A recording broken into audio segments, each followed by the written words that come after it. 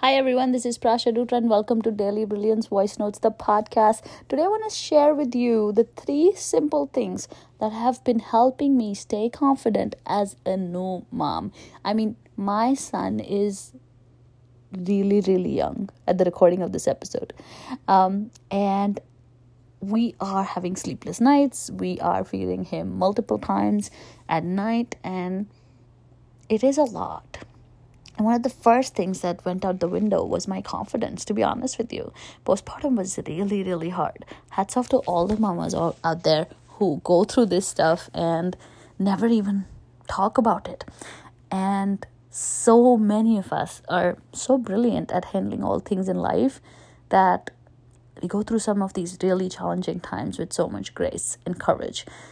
And this experience has really transformed me, to be honest with you. I used to think I'm very confident, I got this. But yeah, my whole world came crumbling down when I gave birth. So it has been a journey. But these are some things that are helping me.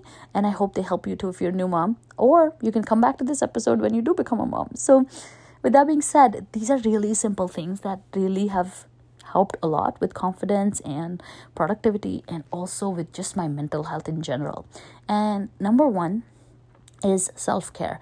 Like seriously, even if it's 5 minutes or 10 minutes, I know when the influencers do it on Instagram and stuff, you must feel like, yeah, who has the time for it? But I'm telling you, that is really inspiring and you should make time for it. You don't have to record a video and post it on Instagram, but you should make 10 minutes for yourself. It's so important. And the way I do this is that when I take a shower, I try my best to enjoy my shower. Then I take a little bit of a cold shower, which is my favorite productivity hack. And then I try to get ready. I try to put on some makeup. If not, then at least skincare. Or nowadays, I'm also trying to do my hair more. And these kind of simple things. Of course, for hair, you need more time. But I only do that once a week. So every day I would take 10 to 15 minutes just for myself. I'll play some nice music. And I try to do this at night also. So when my son falls asleep for a couple of hours, I take time to do some journaling, take a shower, warm shower. These things help me feel relaxed, and self-care is always really good for self-confidence. Like I always say, self-confidence is trusting yourself. You will trust yourself more when you care for yourself more. Okay, so this is super duper important. So mamas, I know it's hard. I know you don't have any time whatsoever, but please find 10 minutes that are just for yourself. Please ask your partner to help you for 10 minutes, just 10. I'm telling you, it will help tremendously.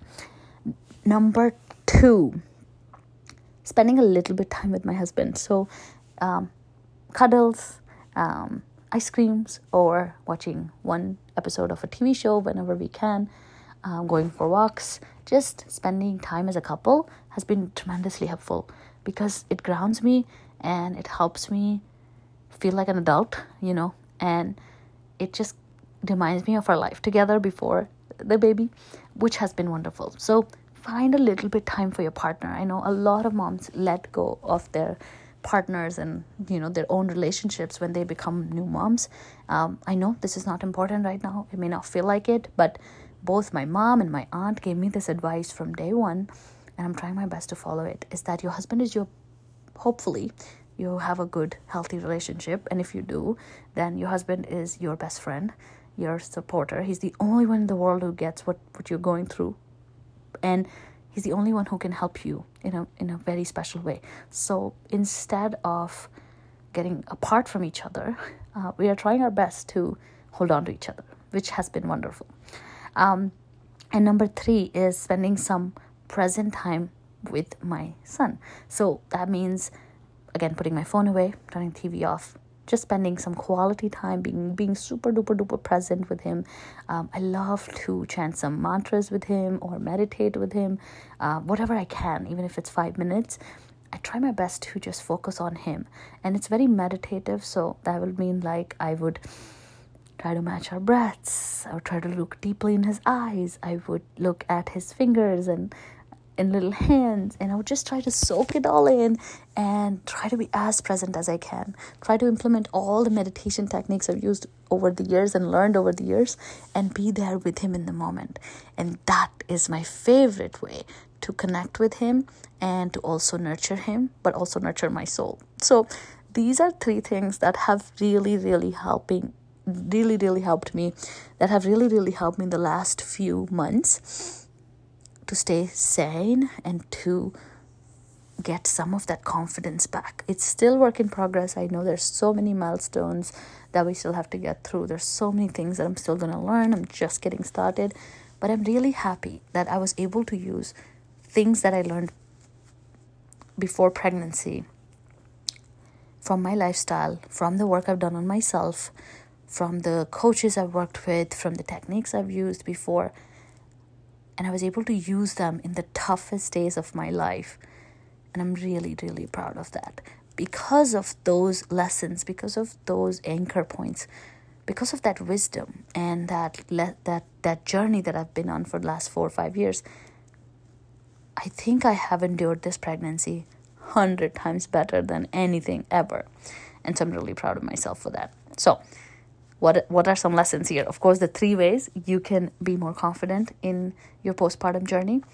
And the other hidden lesson is also that please work on yourself. Do not wait for things to fall apart. Always work on yourself. Continue to grow. Continue to learn. Continue to build yourself up. Whether you're a mom or not, whether you're married or not, whatever. You are the most important resource that you have. Please take care of yourself. Learn new things and find ways to improve your life and get those tools that you don't know when you might need. Okay? So don't feel like I know everything in life. Whenever I hear that, it's just the worst thing ever. Whenever people tell me, I don't need a coach, I'm perfectly fine. You don't get coaches because you're perfectly fine. You get coaches because you want to be better. Okay? So if this episode struck a chord with you, please use the links in the episode notes and book a free call with me. Who knows? Maybe I can be that coach that can help you believe in your brilliance, help you prepare for whatever things life has planned for you, good, bad, and ugly. And subscribe, rate, and review this podcast and share it with your friends. I'll talk to you tomorrow. Thank you so much for listening. Bye-bye.